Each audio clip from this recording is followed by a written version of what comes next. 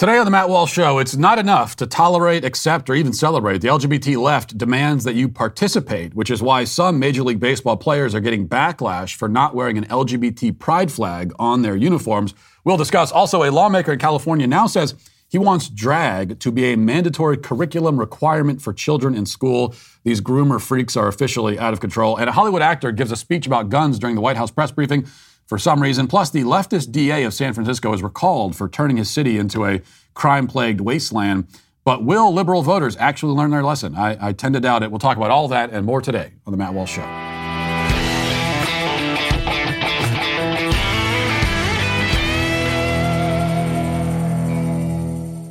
You know, if you're thinking of buying a new home, it's in your best interest to act now. Review your budget, start the pre-approval process, and get ahead of rising rates. Real estate will continue to be a healthy investment if you're getting a competitive deal from a lender who cares. That's why I recommend American Financing. It's America's home for home loans.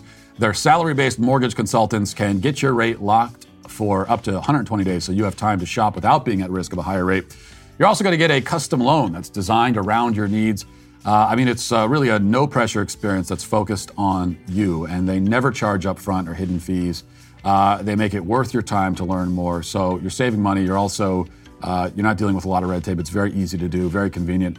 All you got to do is give them a call now at 866-569-4711. That's 866-569-4711, 866-569-4711, or visit AmericanFinancing.net, NMLS 182334, NMLSConsumerAccess.org. You know, Seinfeld might be one of the most overrated shows in history, but it did have moments of real resonance. For instance, there was a scene in season 7 that has proven to be downright prophetic. In the episode, Kramer decides to participate in a charity AIDS walk to raise money and awareness about the disease. And the organizers offer him a red AIDS ribbon to wear, but then he declines, doesn't wear the ribbon. And they tell him that he has to wear the ribbon. And he says, well, that's why I don't want to wear it, because you're telling me I have to. And soon he's surrounded by an angry lynch mob and beaten senseless for his refusal to wear the crowd's chosen symbol. Heroically, though, he stands firm and is made to pay the price for his insult against conformity. Now, as many people on social media have pointed out, there are striking parallels between that scene and many things that happen in modern society, but especially the situation playing out right now in Major League Baseball, where 5 players on the Tampa Bay Rays are being condemned for not wearing the ribbon, except the ribbon in this case is a gay pride logo. As ESPN reports, a number of Tampa Bay Rays players decided not to wear rainbow-colored logos on their uniforms as part of the team's annual Pride Night on Saturday that recognized the LGBTQ community. Among players who elected to remove the logos were pitchers Jason Adam, Jalen Beeks, Brooks Raley, Jeffrey Springs, and Ryan Thompson, according to the Tampa Bay Times. Adam was elected to speak for the group after the game, saying it was a faith-based decision for many of them. He said, quote, "So it's a hard decision," Adam told the Tampa Bay Times, "because ultimately we all said what we want is them to know that all are welcome and loved here. But when we put it on our bodies, I think a lot of guys decided that it's just a lifestyle that maybe, not that they look down on anybody or think differently, it's just that maybe we don't want to encourage it if we believe in Jesus, who's encouraged us to live a lifestyle that would abstain from that behavior. It's not judgmental. It's not looking down. It's just what we believe the lifestyle he's encouraged us to live for our good, not to withhold. But again, we love these men and women. We care about them, and we want them to feel safe and welcome here." Now, there's nothing in your face or confrontational here. I mean, he's going out of his way, I think way too far out of his way, actually, to try to make clear that it's not judgmental. It's nothing like that. It's just they simply don't want to wear a gay pride symbol on their bodies. Bodily autonomy, right? Well, we know that's already out the window because there's part of this, another trend of forcing people to wear things on their bodies. And so we got rid of the masks now, but now you have to wear the rainbow. Maybe wear that over your face. That's the next step. But why should they have to? I mean, why should this even be an issue? Why should any baseball player be put in this position? They're playing baseball. Why do we need athletes who aren't even gay to express gay pride? What does that even mean? I mean, how can you express pride in a lifestyle that you don't even live? And if everyone else on the team is wearing the stupid thing, does it matter if a few of them don't? Well, the answer is, of course, yes. It matters a lot. The Alphabet Club demands total, unanimous fealty and allegiance. Anything less is an assault on their very existence. And so the inevitable outrage ensued, fueled as always by the corporate media. Many headlines were feverishly published about this incident because five baseball players not wearing a rainbow on their uniform is headline news now in America. A New York Times article on the subject deserves special notice, I think. Here's the headline. This is what it says. Rays players undercut Pride Night by not wearing rainbow logos. This is like me accusing my Jewish neighbor of undercutting Christmas by not having a giant inflatable Santa in his front yard. Now, the writer Tyler Kepner explains, something was missing in the top of the 8th inning on Saturday at Tropicana Field in St. Petersburg, Florida. The Tampa Bay Rays used two relief pitchers that inning, the left-handers Brooks Raley, or Brooks as I call him, and Jalen Beeks, who wore jerseys without a patch on their right sleeve. This was not a manufacturer's error or an equipment manager's mistake.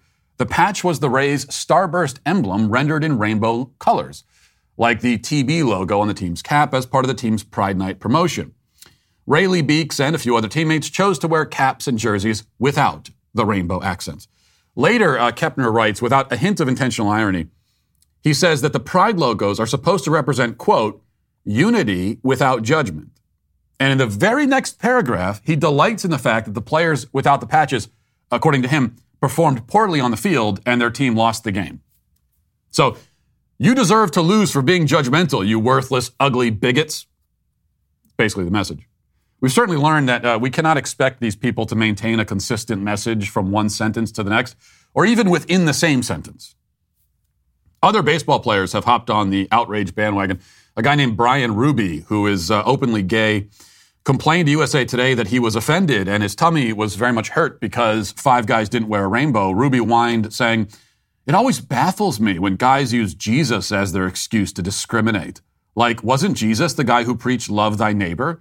This is about being a good teammate. When guys go out of their way to make a point of opposing Pride Night, they're sending a clear message that people like me just aren't welcome in baseball.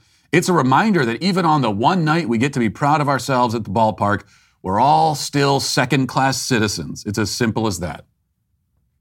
You're a second-class citizen because someone's not wearing a rainbow on their jersey, right? Go out of their way? Discriminate? Here's what happened. The team said to them, hey, most of us are going to wear these ugly rainbows celebrating the gay lifestyle for some reason. You should wear one too. And they said, no, thank you. And that was it. They didn't have to go out of their way. They were simply they continued going the same way they'd always been going. And it's you who has to go out of your way to be offended by it. Many people on the left are, as always, as they like to say, willing to put in the work when it comes to getting offended, including even in Congress, where Congressman Ted Lieu condemned Jason Adam, one of the players, for citing Christianity as his excuse to not wear the pride flag. Lieu tweeted, Jesus is about love, not about hating people who are different from you. Yes, because if you aren't wearing a gay pride symbol on your body at all times, you hate gay people. Though I must note that Ted Lieu himself does not often wear gay pride symbols. Why does Ted Lieu hate gay people? Very troubling. But of all the shrill harpies shrieking over the fact that a few guys didn't have a rainbow on their uniform, none can outshrill or outshriek sports reporter Sarah Spain, who spoke out about the issue on ESPN earlier this week. And you just have to hear this for yourself. Listen. Pride is about inclusion, so you don't love them and you don't welcome them if you're not willing to wear the patch. Okay, I gotta just stop it there for just 1 second because that, you don't love them and you don't welcome them if you aren't willing to wear the patch. That is literally from Seinfeld. I mean, she is almost verbatim recreating the Seinfeld scene with that statement. Leftists continue to break out beyond the bounds of parody, and it doesn't get any better from there. But let's keep listening. And calling it a lifestyle reveals to me that you've done not even a modicum of research or understanding on this topic, which is what tends to happen when a privileged class isn't affected by things. This is not just about baseball. That religious exemption BS, which is used in sport and otherwise, also allows for people to be denied health care, jobs, apartments, children, prescriptions, all sorts of rights. And so we have to stop tiptoeing around it because we're trying to protect people who are trying to be bigoted from asking for them to be exempt from it when the very people that they are bigoted against are suffering the consequences. When you say trying to be bigoted, they're trying to use religious exemptions to affect the opportunities, services, available resources for people who are LGBTQ plus. You see all those guys there. I mean, they're even worse than her because they're all just sitting there, including the moderator here. No, what she's saying is complete nonsense, and they know it. But they're like, well, there's a slight skepticism on their face, but they're too afraid to say that is the stupidest thing I've ever heard. You, ma'am, have set back female sports reporters 50 years with this, with everything you just said there. Dear God, woman. That's what they should say, what they want to say, but they're not going to say it. Religious exemption from wearing a patch? And not wearing the patch will affect the opportunities and resources of LGBT people? What? So there are LGBT people today who are trying to, rent an apartment, but the rental agency is saying, sorry, folks, Jason Adam of the Tampa Bay Rays didn't wear a rainbow on his jersey on Sunday, therefore you can't have an apartment because you're gay. Is that how this works? Also note, by the way, how she said denied children. I think that was very, very revealing also. They're denied health care, they're denied apartments, they're denied children. Now, forgetting about the fact that we're trying to connect this to a rainbow pride patch, the way in what she means by that is like an adoption. So she talks about children like they're just another sort of product that somebody might want. Well, you're denied children. Because you go to the store and you buy some shoes, man, you get some children. That's how she sees it, as a sort of commodity. Anyway, this is total delusional, hysterical nonsense coming from somebody who, while accusing others of tiptoeing around, is actually tiptoeing around her own point and true agenda. What she wants to say and what she believes is that there must be total conformity to her worldview. No other worldview should exist. And if any others do exist, they should subordinate themselves to her worldview. And in her worldview, there is a hierarchy of identities, and the Alphabet Club is at the top of the totem pole. You must show deference and submission to them. You must even express pride in their sexual proclivities. You have to sit back and be filled with pride. I'm so proud of you. So proud of you for being gay. What does that even mean? Well, nobody knows, but that's what you have to do. Here's the flight path of progressivism. It's important to understand how it works, okay? This is how it always goes. It would have been nice if everybody picked up on this like 30 years ago, but let's pick up on it now. Okay, so first they demand tolerance. And then they say tolerance is not enough. They demand acceptance. Acceptance and tolerance are not the same. They're often lumped together. They're not the same. You can tolerate something simply by not interfering with it, right? You're just allowing it to exist. But if you accept it, then you're affirming it. You're agreeing to it. This is why we might say that somebody accepts an offer or accepts an answer. They're receiving it affirmatively. They're agreeing to it. But acceptance is not enough either. Next, they say that you must do more than tolerate. You must do more than accept. You must celebrate. They need you to pick up the pom-poms and stand on the sideline and cheer. You have to give standing ovations. You have to clap for them until your hands are raw. Like the sort of scenes we see out of North Korea where throngs of dead-eyed people are forced to applaud uproariously for dear leader while someone holds a gun to their head just off camera. But even that is not enough. The final stage, okay, the stage that we're in right now as a culture, stage 4, is participation. It's not enough to tolerate or to accept or to celebrate. Now we must actively participate. Put down the pom-poms. You're in the game now, sport, okay? You're playing. Wear the patch, wave the flag, use the pronoun. You must be an eager and convincing participant. Forced conversion, mandatory baptism into the religious cult, that's the final step. Now, if you submit to the first step, you will be taken all the way to the final step by sheer inertia. That's why the only answer that you should give when the left comes along and starts making demands is to just say no, okay?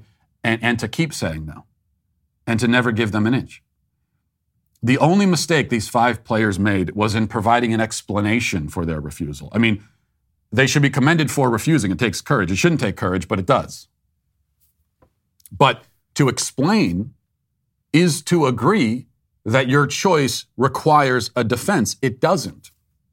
The burden of explanation is on the other side. They must explain to you why you should wear the patch. What pressing, urgent need is there for it? What good thing will be achieved? Why are you asking me to do this? Explain yourself and make it snappy. I'm running out of patience. This is the way it's supposed to work, not the other way around. When the left is constantly coming around and saying, oh, here's this new thing we should do. And then people on the other side are frantically trying to explain, well, I don't think I should be able to do that. No. This is your idea. You explain it to me. You defend yourself. You're on the hook. Give me an explanation. Explain yourself. Oh, you can't? You're stuttering and muttering. You can't even explain. Then get the hell out of my face, please.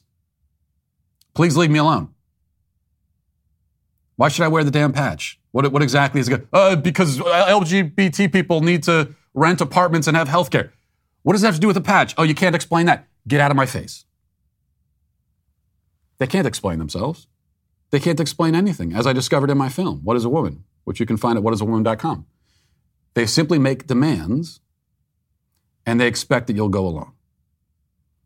So learn to say no, and say it loud, and say it often. Now let's get to our 5 headlines.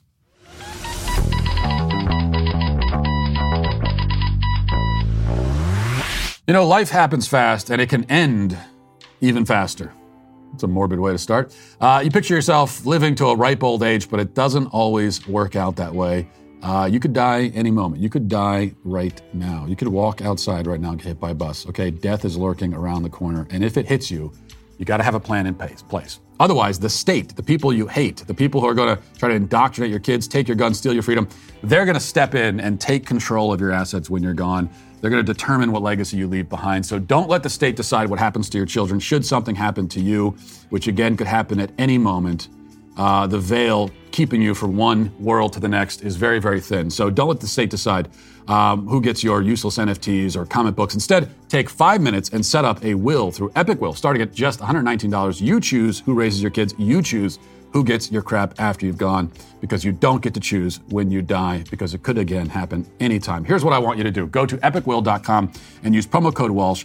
You'll get a 10% discount on Epic Will's complete will package that, yes, could take only 5 minutes to set up. Many of our families at Daily Wire are now protected thanks to Epic Will. Why don't you do the same? Go to epicwill.com, enter promo code Walsh, and do something for you and your family today before you die. But you know what? If you really want to wear a patch which shows your virtue and what a good person you are, then don't wear the rainbow patch. Go to dailywire.com and to the Matt Walsh store, and we have our patch program. We have all kinds of Matt Walsh Show patches, including a What is a Woman patch that you could pick up now. And I'm thinking, do we have a virtue signal? I think we need a patch that actually, because this is what this is all about. I mean, we could kind of cover everything all at once. So maybe we should get a patch that just says, I don't know, just says virtue on it or something, or virtue signal. We could like sort of cover all the bases. And then if anyone ever does come along and say, oh, you need to wear a rainbow patch, then you could say, no, I got the virtue patch already. I got a virtue. It's just, that covers all the stuff. Whatever the current thing is, I already got it. Current thing patch, maybe? We'll work it out. We need something like that. Okay. Thinking on our feet here. So we just talked about the flight path, the trajectory, right? The process. Tolerate, accept, celebrate, participate. Okay, let's burn that into our minds. That's the way it always goes. Tolerate, accept, celebrate, participate. So here it is again, okay?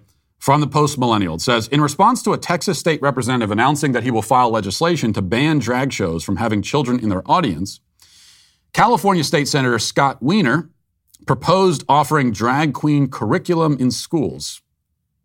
Responding to a tweet from Representative Brian Slayton of Texas in which he announced the legislation, Wiener wrote, and it's just, the fact that his name is Wiener, it's just so perfect. He said, this guy just gave me a bill idea offering Drag Queen 101 as part of the K through 12 curriculum. Attending drag queen story time will satisfy the requirement. Okay, now, you might think, you see the tweet there, you might think this is slightly tongue-in-cheek, and even if it is, it's still horrifying and disgusting, and this guy's a groomer scumbag. But, oh no, this is not a joke. This is not a joke from this guy. He will introduce that legislation. And we'll have more examples of other legislation that he's introduced before, just to show you that he could put his money where his mouth is. In fact, we'll continue. It says in 2020, Weiner authored a bill that would end discrimination against LGBT people, quote unquote, by providing exemptions from the sex offender registry. The bill, SB 145, made exemptions for people who are convicted of certain offenses as long as the person convicted is no more than 10 years older than the minor, with the minor being no younger than 14. This bill would exempt from mandatory registration under the Act a person convicted of certain offenses involving minors if the person is not more than 10 years older than the minor, and if that offense is the only one requiring the person to register. And there were some other ones as well. More recently, Weiner authored a bill that would authorize the creation of safe consumption sites within cities and counties. So that's another one, is a bill where people can go and use drugs. Also, Weiner, alongside fellow state Senator Todd Gloria, authored a bill that passed back in 2017 that removes federal penalties and prison time for people that knowingly expose a sexual partner to HIV. So prior to Weiner coming along, he was, unfortunate phrasing there. Prior to this guy, it was illegal in the state of California, as it still is, I think, at least in some states in the country, and it should be in every state, to knowingly infect somebody with HIV. As in, if you have sex with somebody and you're HIV positive, you have a legal responsibility to tell them ahead of time. Of course, that should be the law. But now, thanks to Weiner, you can intentionally and knowingly infect somebody with HIV, and it's not a crime. So that's where this guy's coming from, and that's why when he says that he's going to make a bill requiring mandatory drag queen classes for children, he'll do it. And I repeat what I said yesterday, that I very much welcome Democrats making this their new cause. Okay, I don't welcome these kinds of classes in public school, of course. Though honestly, I mean, if you're in California, living in California, number one, and number two, you're in California and you have your kids in public school in California, then I mean, what do you expect? Like, that's almost inexcusable at this point. But what I welcome and what I want is for the Democrats to explicitly come out to say what they already think, what we know they think, which is that this is a good thing, and to circle the wagons around it so that everybody else can see. Another great mask-off moment for the left. So that all the normal people out there, however many still exist, can see this, and like, you can decide. Do you really? Is this what you want? Is this what you believe in? You want to vote for people, support people who think that we should mix drag queens and kids? Another part of the process, aside from tolerate, accept, celebrate, participate, the other thing that you find is there's this kind of stages of denial, or how denial kind of morphs into defense. So that's the other thing we always see with the left. So first, when it came to this, drag queens and kids, originally they said, it's not really happening. It's not happening. That's not really a thing. This is all, it's a right-wing conspiracy theory. There might be a few examples of it, but that's very, very rare, and it's not a big deal. It's not really happening. And then how quickly we go from that to, it is happening, but it's good. It's not happening. Okay, it is happening, but it's good. And then that goes to, it is happening, it's good. And it's mandatory. So we go from not happening to mandatory. And that process can play out very quickly. That can happen within the span of like hours, okay? And I think we're going to see that here because the left has been ramping up, as we've been covering on this show. Libs of TikTok on Twitter has been doing a lot of work to reveal this. This is an increasing trend now on the left of drag queens and kids. And the worst iteration of that, the most evil form, of course, is when the kid is actually enlisted to be the drag queen. So here's something Libs of TikTok had. This is, I still don't know where. I'm not sure if we know where this happened, but some kind of bar. We have adults cheering on for a child drag queen. Let's see this for just a moment. Let me tell you, one of the fiercest performers yet. You guys haven't seen nothing yet. Please give it up for the one, the only King of Queens!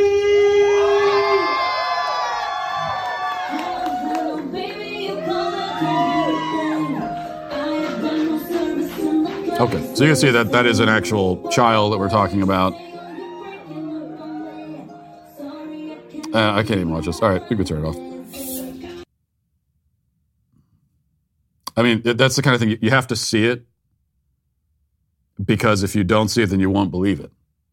Right? I think there's still a lot of people, if you told them that this is happening, that child drag queens are dancing for adults at gay clubs.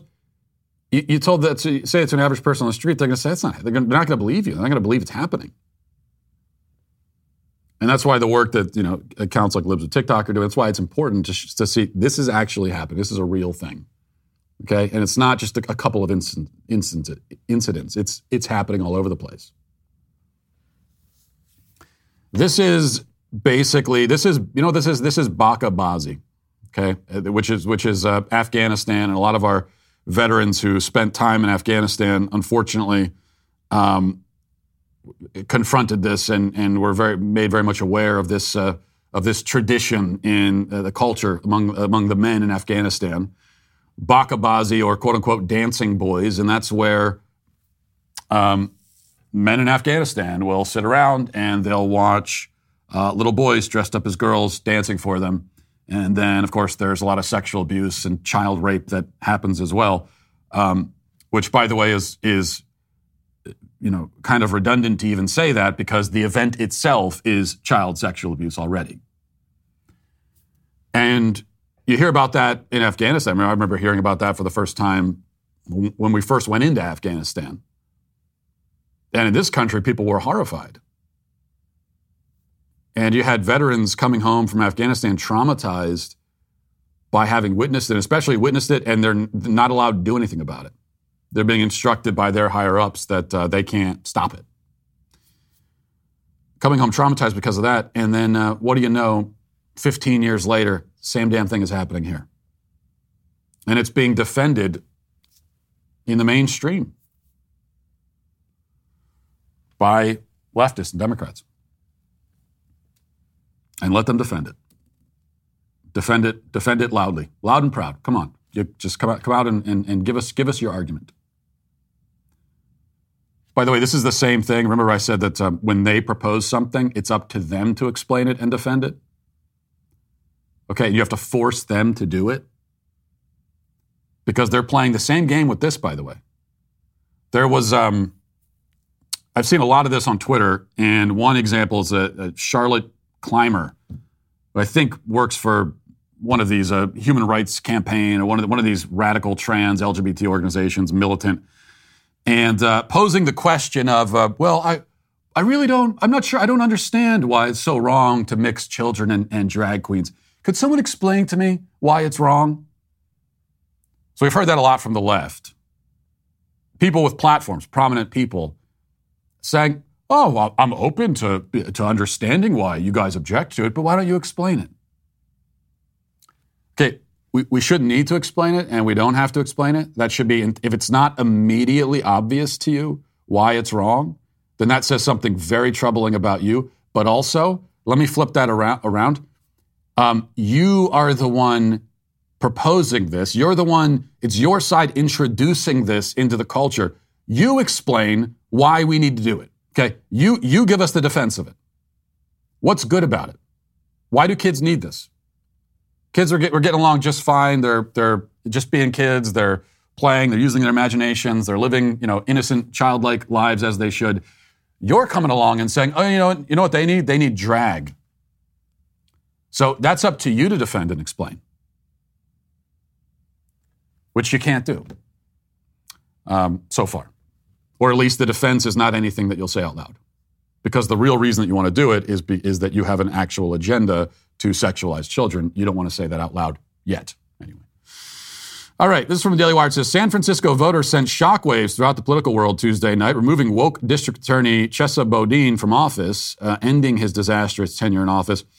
Boudin could not overcome a coalition of more safety-minded Democrats, Republicans, and independents who are furious over the rampant property crimes, open drug use, persistent retail theft, and skyrocketing number of certain crimes. The Wall Street Journal reported voters strongly endorsed ousting the reform-minded DA as partial returns showed about 60% of voters supporting the recall. Since Boudin took office in January of 2020, burglaries have risen 45%, and homicides have increased almost 40%, 37%. That's about as much damage as you could possibly do in 2 years. If you're trying to do as much damage as you possibly can, that's the most I think you could do. And he is trying. He was trying. 45% increase in property crimes, almost 40% increase in murders. And, I was in San Francisco. We were in San Francisco shooting the film. It's actually my first time ever being in San Francisco. And I don't plan on going back anytime soon. And that's one thing about these places in California, including San Francisco. It's just tragic to see what's happened to these cities and to these regions of the country. Tragic in general, but also because it's still so geographically beautiful. And you can still go out, to the coast, and it's a beautiful sight when you're looking out. If you can, because now you have your back on all of the feces on the ground and the homeless encampments and the people shooting up heroin needles lying on the street. You turn your back on that and just look out to the ocean. It looks quite beautiful. And we are wasting this beauty on what has become of San Francisco. It's quite tragic. And I can remember being there, walking around, and I kind of, I didn't. This is another reason why you have to see it for yourself. I had heard all the reports about how these cities that were run by these Soros DAs have turned into third world countries, and part of me thought, it might be a slight exaggeration. Walking through San Francisco, driving through it, it is not an exaggeration. It is a hellscape. It is dystopian. And that is thanks entirely to these progressive left-wing policies. And that is because left-wing policies make people's lives worse in very obvious, direct ways. If you are living under the boot of a leftist, your life is going to be worse. You're going to be less prosperous, less safe, less healthy, not as happy in general. And that's the difference. Left-wing policies, everybody can see how it hurts them. Very direct, very immediate. They're making your life worse, and they're doing it on purpose. And voters, they'll rebel against, this individual, this DA, we got to get rid of him. He's made our life worse. But oftentimes the voters in these cities, they still don't connect the dots. They don't add 2 + 2.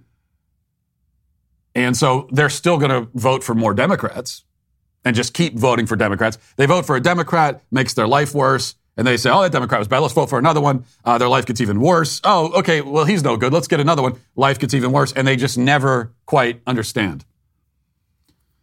As opposed to on the right, the left says that living under supposed right-wing policies will make your life worse, but they have to do a lot of work to convince you that your life has been made worse.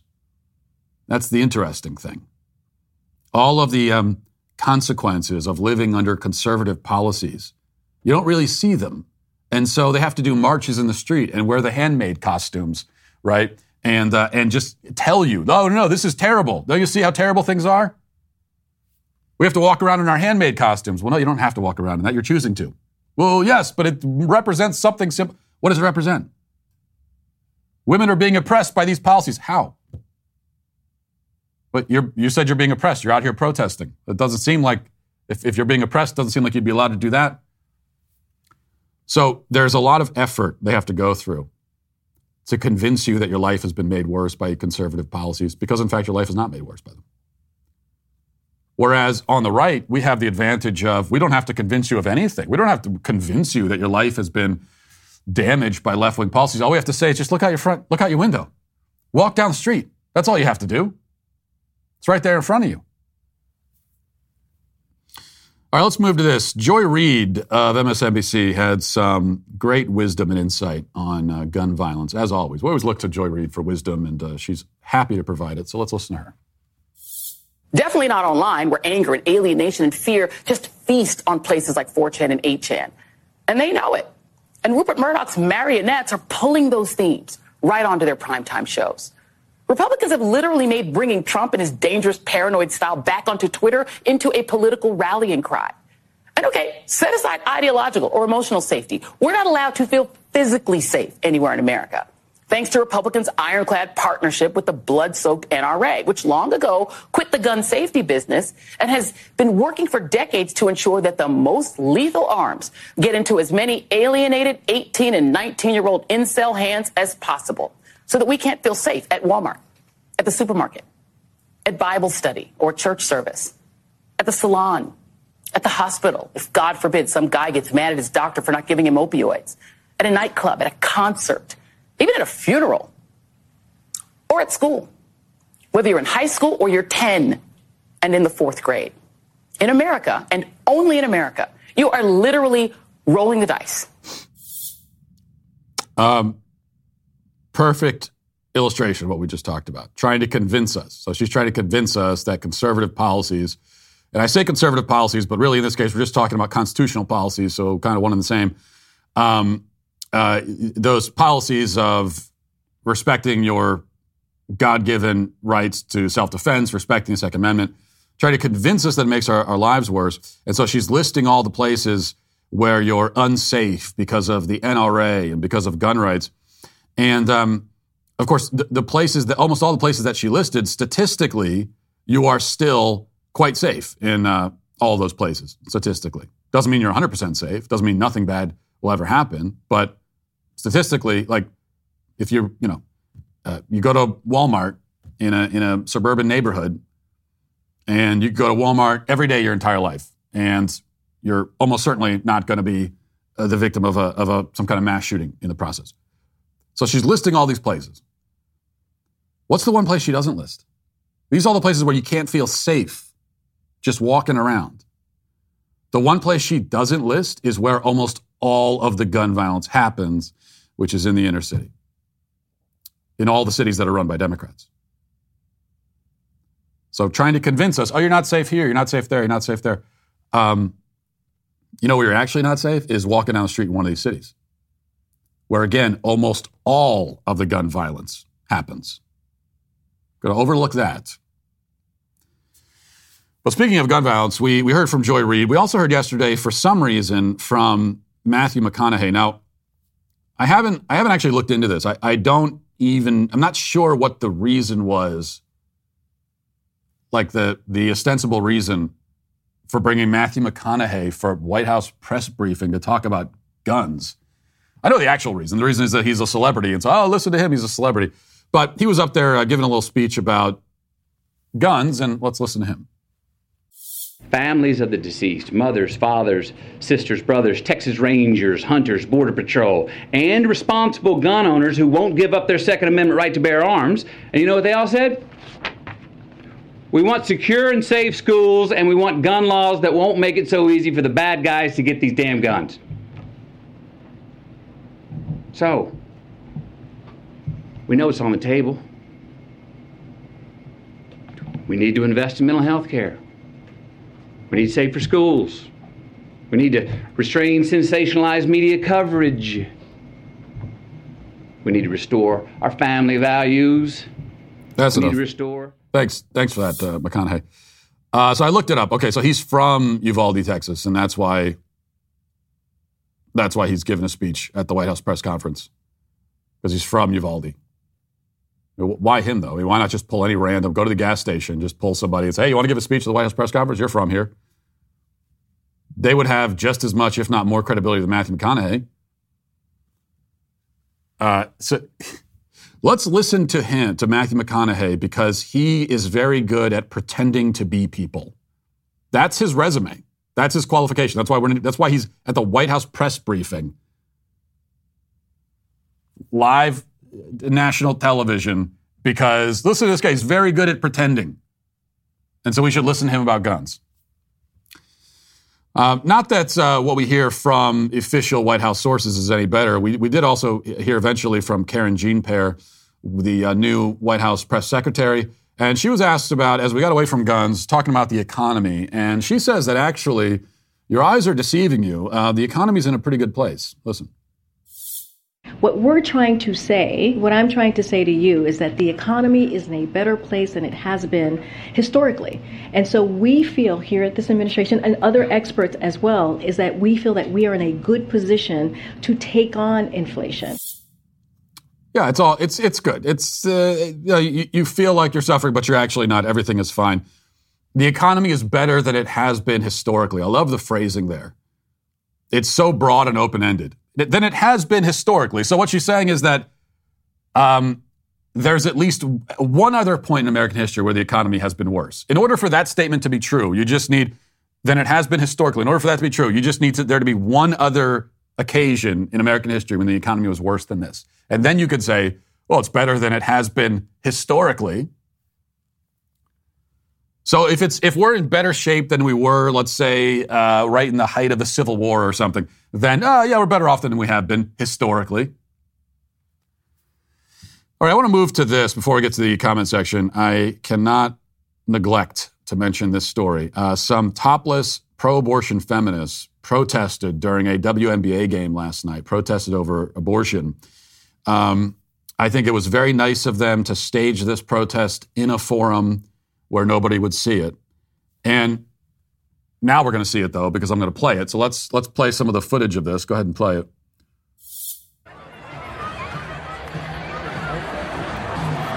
And they are running around the court. No shirt on. Security tracked them down. Oh, someone took a tumble there. That is, I gotta say, that's the most athleticism I've ever seen on a WNBA court. Mostly because I've never seen a WNBA court. I didn't even know they played on a court. That's the honest truth. I thought that they picked somebody's driveway for each game and they played there. So that's great. That's a good job, ladies. You get a whole court to yourself. I mean, literally get it to yourself, because no one's there. It was pretty rude of the protesters, honestly. I mean, the fan in the audience didn't pay to see that. Actually, he really didn't pay to see it. He paid to see an Imagine Dragons concert and went to the wrong stadium. And then was kind of stuck there, from what I understand, according to reports. I've read, actually, that this is interesting, that after that disruption, they decided not to start the game back up because the ref said that there was just no point, and plus he was hungry and wanted to eat dinner. And so they just kind of ended it. Didn't matter anyway. It's a WNBA game. So anyway, that's what happened there.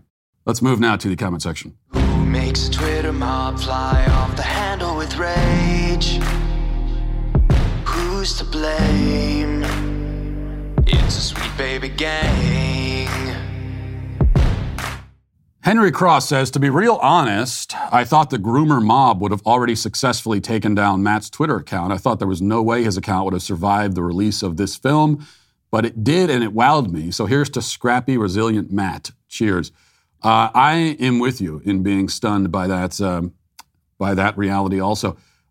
I didn't know if any of my social media platforms would survive. I don't want to count my chickens before they hatch. But yeah, I am a little bit surprised by it. It's not for lack of trying. I mean, they have been mass reporting all of my accounts for days and days and days. And yet I remain. Now, I say that I expected to get deplatformed and all that, not because I'm breaking the rules on these social media platforms, but just because, the rule, we know what the real rule is that if you're a conservative, then they're going to do what they can to get rid of you. So we'll see. Johnny Hollywood says, I got fired from a waiter job at a real nice hotel chain because HR overheard a joke I made with two other males about my penis, and I lost my job when the joke was repeated back to me in writing. And that's never good, by the way, to hear the joke repeated back to you in writing. I think, first of all, you lose a lot of that's not the context for a joke. I think it loses something in translation. And you said it was documented so that the witch really does have power. It's insane. Yeah, well, this is what a lot of these HR departments, corporate HR departments do. That's why we heard from the one HR woman in that video, the Wicked Witch of the West. She was delighting in the fact. I mean, she said, she wasn't just speaking for herself. She said that, hey, we in HR, we're a bunch of women and we're angry and we hate you. And everyone watching that video who's worked in the corporate world, you see that, you think, well, yeah, I know, I've noticed. Your whole existence is just to find reasons to make my life harder. And hopefully, if you can, get rid of me. Let's see. Mike says, imagine being so insecure in your identity that you feel your very existence is threatened by a documentary made by a high school educated flannel wearing podcast host. I know, exactly. I have never, I tell you, I'm a fan of documentaries. That's why it's so thrilling to now be able to call myself a documentarian myself, identify that way. And I've seen documentaries I didn't like. I've seen documentaries I disagreed with. I have never felt physically assaulted by a documentary. I've never screamed out in pain because I thought that I was going to die watching the documentary. I've never been watching a documentary and then felt like that's like Back to the Future, where he's looking at the photograph and the images of his family is like slowly disappearing. I never looked down at myself and just watched myself slowly disappear as my existence was erased by a documentary. I don't even know how that would work. But I think it does show that you're certainly not very secure in your identity. 4G Mama says, God bless you. Your courage is amazing. Your willingness to be a martyr for truth is exactly what the world needs. May God and your guardian angel protect you. Well, thank you for that. But one correction is I'm actually not willing to be a martyr. That's not something I'm just going to accept anyway. I don't want to. I'm not going to be a martyr. I'd rather make the other guy the martyr. There's a guy who wants to make me a martyr. It's like, no, how about you instead? But I appreciate it. Sarah says, Matt, so what's the deal with the sandwich at the end of the film? Was that supposed to be a sexist trope in the movie? Yeah, the sandwich. Now we've really gotten into spoilers, but I guess it's been a week since the movie came out, so we can talk a little bit. We can get a little more spoilery in our discussions of the film. And I've been asked this question a lot, especially by feminists. I did an interview with Laura Dodsworth, who's a journalist in the UK, and she did an interview for called The Critic magazine. And it was a good interview. She was very fair. She did a write-up. You can go and check it out. But she also asked me about this because this apparently is a big debate among especially UK so-called gender-critical feminists about the last scene in the movie when I go home and I talk to my wife and she tells me what a woman is, but she's in the kitchen and she's making a sandwich when she tells me this. And so I was asked, was there some sort of deeper significance to that? What was I trying to say with the sandwich? What's the symbolism? And the honest truth is there's just no symbolism. We just needed her to be sort of doing something in the scene and to give the answer and then get back to what she was doing. Because part of the point is that she's sort of situated in her daily life, situated in her life and her existence, her identity as a woman, as a mom, as a wife, and all of that. And so she's not sitting around navel gazing, thinking, what is my identity? What is this? What is that?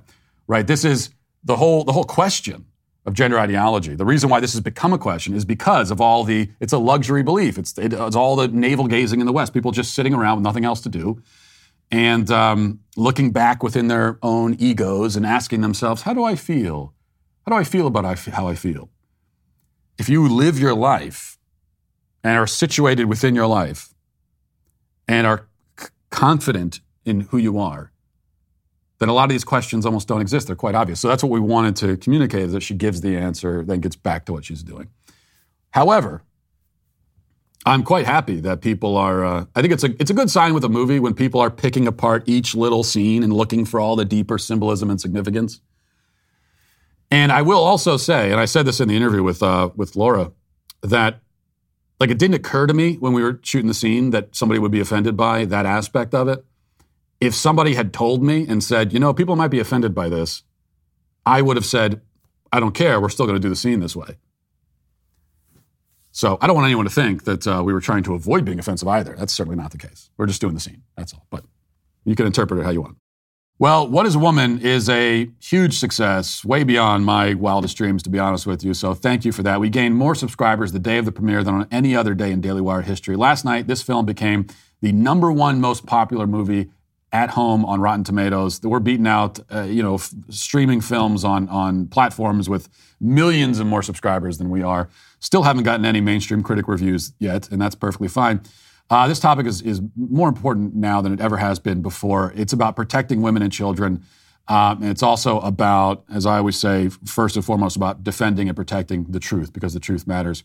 And that's why with this film, we're changing the gender ideology conversation. And one of the ways we're changing the conversation is by having a conversation about it, because they don't want us to talk about it, as we've seen. Without your support, none of this would be possible. So from all of us at Daily Wire, we want to say thank you. And we also want to let you know that Terror on the Prairie premieres June 14th.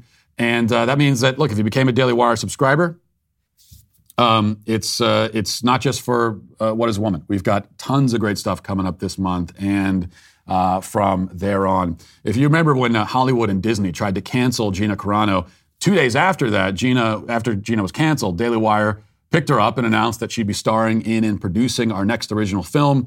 And then we actually made the film. And I, for one, am really looking forward to this. Exactly the kind of movies that we should be making is Terror on the Prairie. So go to dailywire.com/subscribe to join us and get exclusive access to our entire content library. Now let's get to our daily cancellation. We have something unprecedented today. I believe for the first time in the history of the daily cancellation, I'm going to pull somebody from the opening monologue and drag them down here to the daily cancellation. Sarah Spain, the sports reporter who unwittingly recreated a Seinfeld episode while also claiming that gay people will be denied housing because a professional baseball player didn't wear a rainbow patch, must be canceled today. Her obnoxiousness and stupidity are just too rich, too expansive to cover in one monologue. But I want to retread the same ground here. There's a deeper point that I want to make that I've been thinking about, actually. And this provides a starting point, a jumping off point. It won't shock you to learn that Spain, who condemned players for not showing respect for the LGBT flag, has repeatedly over the years defended Kaepernick and his decision to not show respect for the American flag. Spain has called it disgusting, nauseating, repulsive that Kaepernick hasn't been offered a job in the NFL after washing out 7 years ago. Back when he first began that virtue signaling campaign, Spain wrote an article on ESPN in support of the gesture, calling Kaepernick's critics to task. She wrote at the time, quote, "I look forward to the day when people stand up and demand justice for people with the same passion they display in defending symbols. Standing for the anthem is easy because it's expected. Loving your country enough to want to make it better is real patriotism." Yes, why would you bother defending symbols? They're just symbols. Unless it's the gay pride symbol, of course. Wearing the pride patch, that's also expected and easy. But in that case, Spain and her leftist cohorts demand that the easy and expected thing be done, all in deference to what they consider to be our true national flag, which is the pride flag. And this helps to illuminate something that may seem confusing on the surface. The left so often seems to stand against unity, against the collective, against traditions, against symbols that bind people together. They seem to have a vision of the atomized individual set apart from the collective. They applaud a guy like Kaepernick for declining to stand with his teammates for the flag. In fact, they seem to emphasize individuality to the extent of actually wanting each person to have their own universe, their own truth. Forget about shared symbolism. They don't even accept that we have a shared reality. If you watched What is a Woman, you know how far this kind of line of thinking can go. Or you could just watch any TikTok video to get the same idea. Here's one of a woman who explains how her identity and her pronouns continually evolve to the point now that her pronouns change depending on who is talking to her. Listen. Happy Pride, everybody. I already mentioned this in my story, but I've added a new set of pronouns to the pronouns that I'm comfortable being called. I've been sitting on Fair's pronouns for a while. And honestly, kind of psyching myself out about it. I'm like, oh, do I really want to change this again? And then I realized, I was like, who cares? If I decide that I don't like them, I can just stop using them. My other thing about this new set of pronouns is that I would only like for queer and trans people to use them for me. Cishet people, they, them. Queer and or trans people, you can use they, them or fair. It's all good with me. I'm excited because fair pronouns make me feel very affirmed in my not feeling like a person. Sorry, by the way, that was an Instagram video, not TikTok. Didn't mean to misgender TikTok. By the way, fair pronouns are associated with fairies. So she identifies as an actual mythical creature, sometimes depending on who she's in the room with. And we're expected to affirm that reality because it's her reality. And she gets her own reality for herself. This would seem to be hyper-individualism, a kind of individualism on steroids, or perhaps individualism on crack cocaine, as the case may be. You can't get any more individualistic than to provide each individual with their own universe to operate inside of. And yet, it turns out that this individual has limits. It's rather stifling in its limits. So for one thing, we all get our own truth, and yet I'm not allowed to have a truth where only women give birth. Right? Like if I want my truth, we all get our own truth. Okay, so my truth, I'm going to stick with the truth, and we'll just call that my truth if you want for the sake of argument. And in my truth, men are men, women are women. But you're not allowed to do that. So you can't have that truth. They reject that is the truth, and they won't even allow you to claim it as your own truth. We all have our own truth, but some truths are more true than others, it turns out. We also find that this supposed individualism doesn't even give us license to decline a pride flag patch. It turns out that the individualists are ruthless conformists. How can they be both? What's going on? Well, it's because the individuality, the my truth stuff, it's all a ruse. It's a front. It's a tool, more like it. It's used as a way to break apart and demolish the institutions and traditions that the left doesn't like. A child is encouraged to live his truth because it will weaken the bond with his parents. Spouses are encouraged to live their truth because it will fracture their marriage. We're sent off into our own universes in order to weaken and eventually snap the ties, keeping the family, the church, the nation together. That's the ultimate objective. Once it's accomplished, we're meant to reconvene back together in one shared universe in reality, only it won't be the same one we left. It'll be like Planet of the Apes, right? We return to the same world, but everything is turned on its head and all that was good lays in ruins. Now back here in this new world, where conformity is not just encouraged but demanded and required, our national flag is the gay rainbow. The dominant religion is the religion of gender. The parent-child relationship has been supplanted by the state-child relationship. They said you could live your truth, but they really meant that you must live theirs, which is an untruth. And that's what this is all about. Now, I suspect that Sarah Spain hasn't quite thought all of this out. She's just a ditzy conformist saying whatever seems safest and most popular in the moment. But this is the agenda she serves, even if she's too dumb to realize it. And that's why she is today canceled. And that'll do it for us today. Thanks for watching. Thanks for listening. Have a great day. Talk to you tomorrow. Godspeed.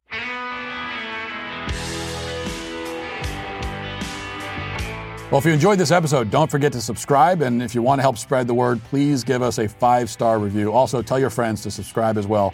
We're available on Apple Podcasts, Spotify, wherever you listen to podcasts, we're there. Also, be sure to check out the other Daily Wire podcasts, including The Ben Shapiro Show, Michael Knowles Show, The Andrew Klavan Show. Thanks for listening. The Matt Walsh Show is produced by Sean Hampton, executive producer Jeremy Boring. Our supervising producer is Mathis Glover, production manager Pavel Vodowski. Our associate producer is McKenna Waters. The show is edited by Robbie Dantzler. Our audio is mixed by Mike Coromina. And hair and makeup is done by Cherokee Hart. The Matt Walsh Show is a Daily Wire production. Copyright Daily Wire 2022. Today on The Ben Shapiro Show, Matthew McConaughey joins the Biden White House to push gun control. The Washington Post implodes over a retweeted joke and makes a total mockery of itself in the process. Plus, California liberals get mugged by reality. That's today on The Ben Shapiro Show. Give it a listen.